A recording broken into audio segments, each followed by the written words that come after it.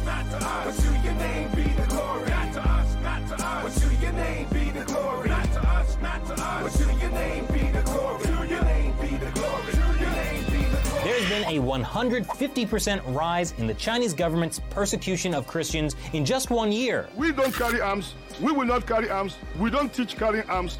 But we can call on God. Our God is bigger than human ammunition.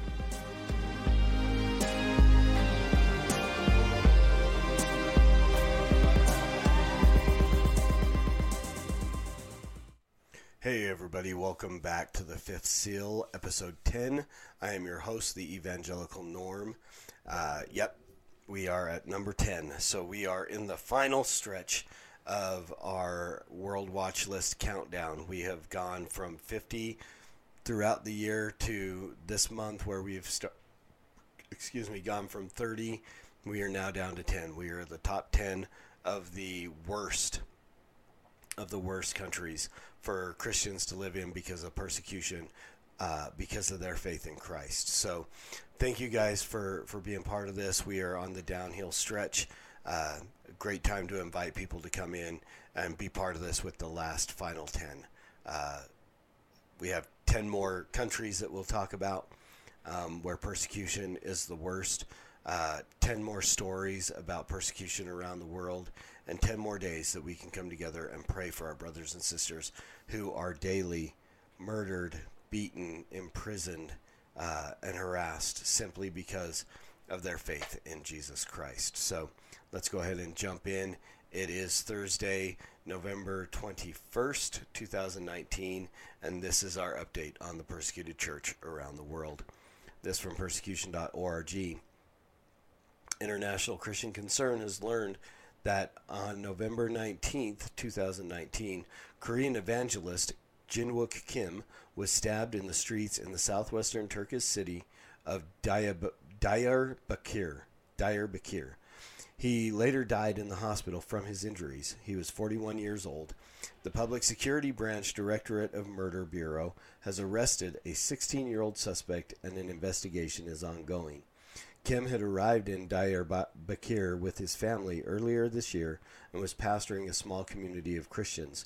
The assailant stabbed Kim 3 times, twice in the heart, once in the back. Officials, however, claimed that the incident occurred in an effort to steal Kim's phone.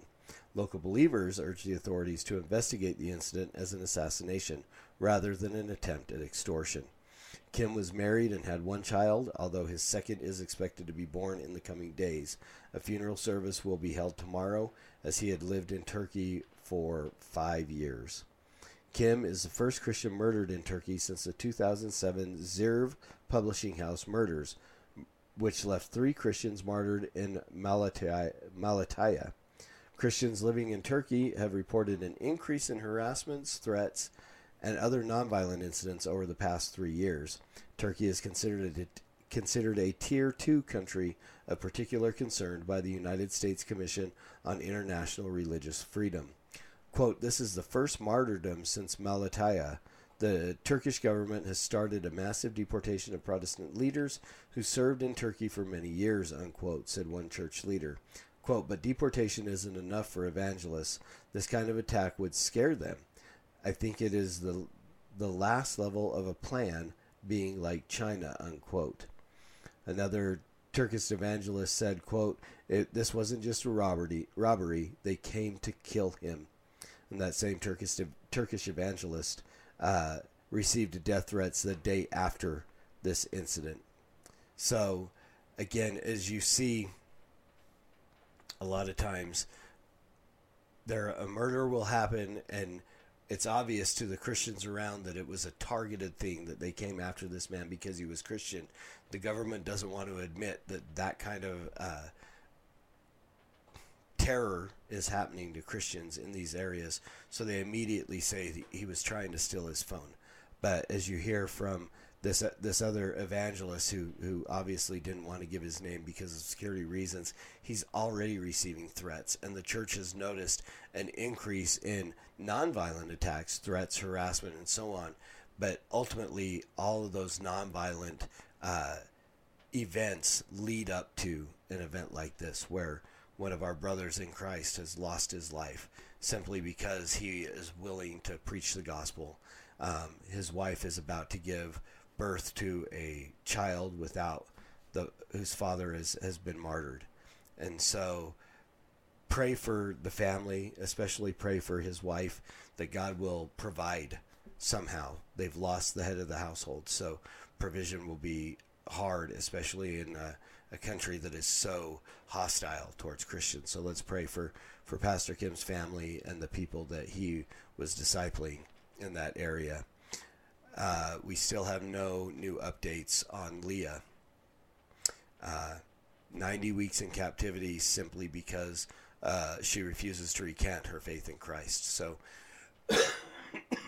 keep praying for her. Keep praying for her family. Pray that God would strengthen their faith, that he would continue to hold them up, that he would be what holds them and makes them able to continue to stand firm in their faith in Christ. And that brings us to our world watch list for today. We are looking at number 10, India. So a few facts about India. The region is Asia. Persecution is religious nationalism. The persecution level is extreme. The population of India is 1,354,052,000 people. Of that, about 65,061,000 are Christians. The main religion is Hinduism. The government there is a federal parliamentary republic, and the leader is Prime Minister Narendra Modi. Since the current ruling party took power in 2014, attacks have increased, and Hindu radicals believe they can attack Christians with no consequences. As a result, Christians have been targeted by Hindu nationalist extremists more and more each year. The view of the nationalists is that to be Indian is to be Hindu, so any other faith, including Christianity, is considered non-Indian. Additionally, in some regions of the country, converts to Christianity from Hinduism experience extreme persecution, discrimination, and violence. Because radical Hindu nationalists view followers of Jesus as alien to the nation, all Christians in India are suffering persecution. Driven by a desire to cleanse their country from Islam and Christianity, nationalists do not shy away from using extensive violence to achieve their goals. Converts to Christianity from Hinduism bear the brunt of the Christian persecution in India and are constantly under pressure by the state, their community, and their families to return to Hinduism, especially via campaigns known as Ghar Wapsi, which means homecoming. These Christians are often physically assaulted and sometimes killed. A few examples. On June 19, 2018, 5 Christian women aged 20 to 35 were performing a street play in Jharkhand when they were abducted and then gang raped in a forest. Police stated that the assault was also allegedly filmed on cell phones.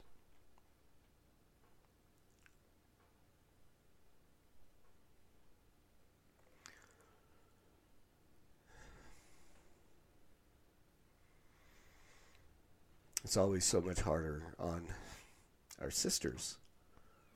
It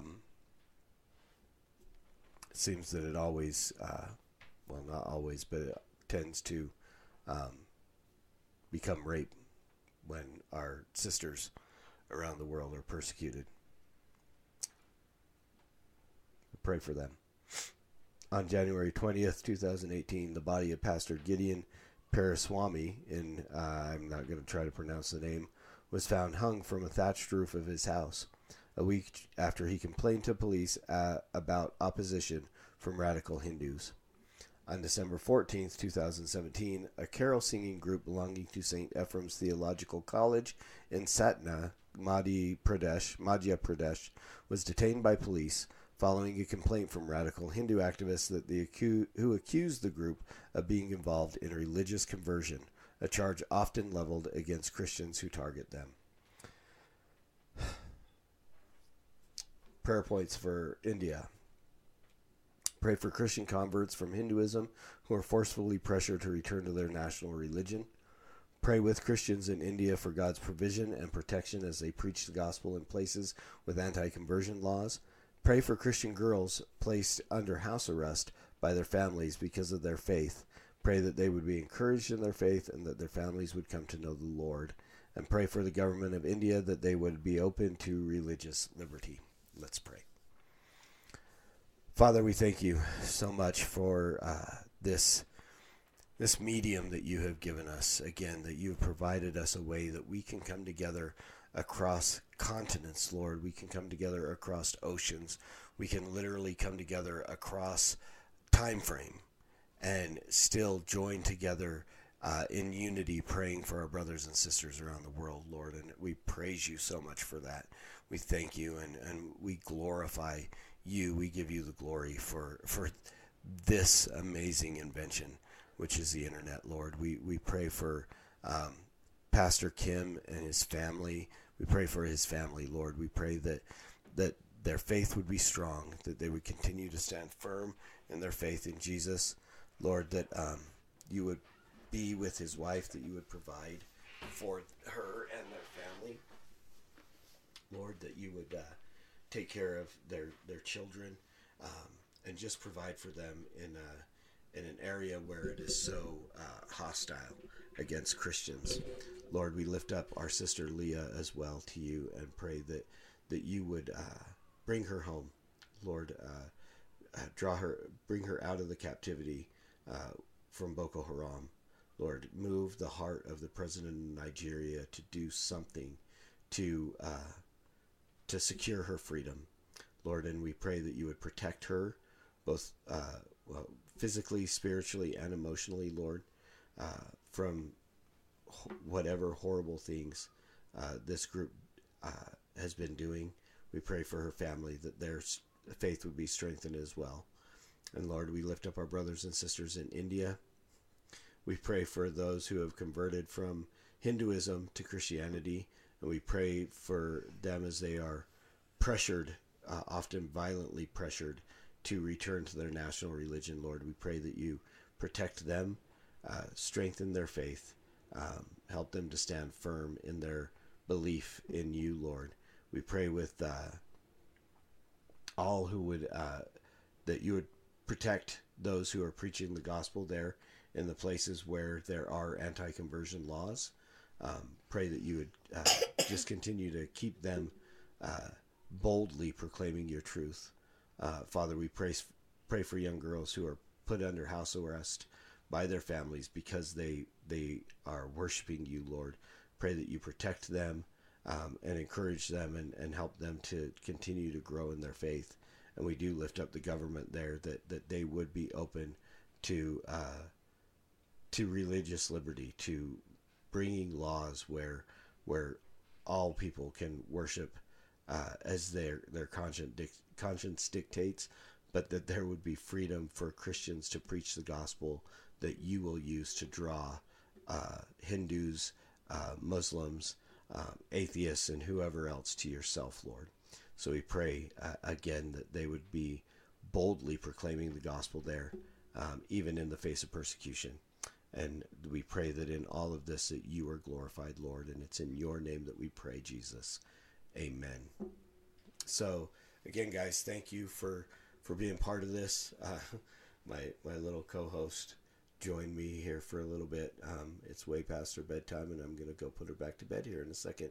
So thank you again for taking the time out of your day to listen, watch, however it is that you are engaging with this.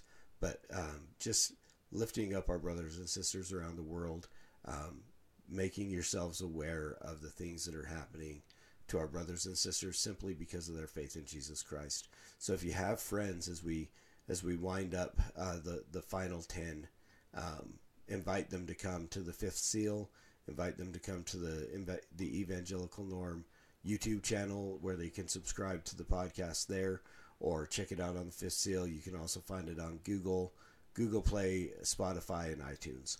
So invite people to come and to join us as we lift up our brothers and sisters around the world. And as always, preach the gospel at all times. Use words. They're necessary. Until tomorrow, Soli Deo Gloria.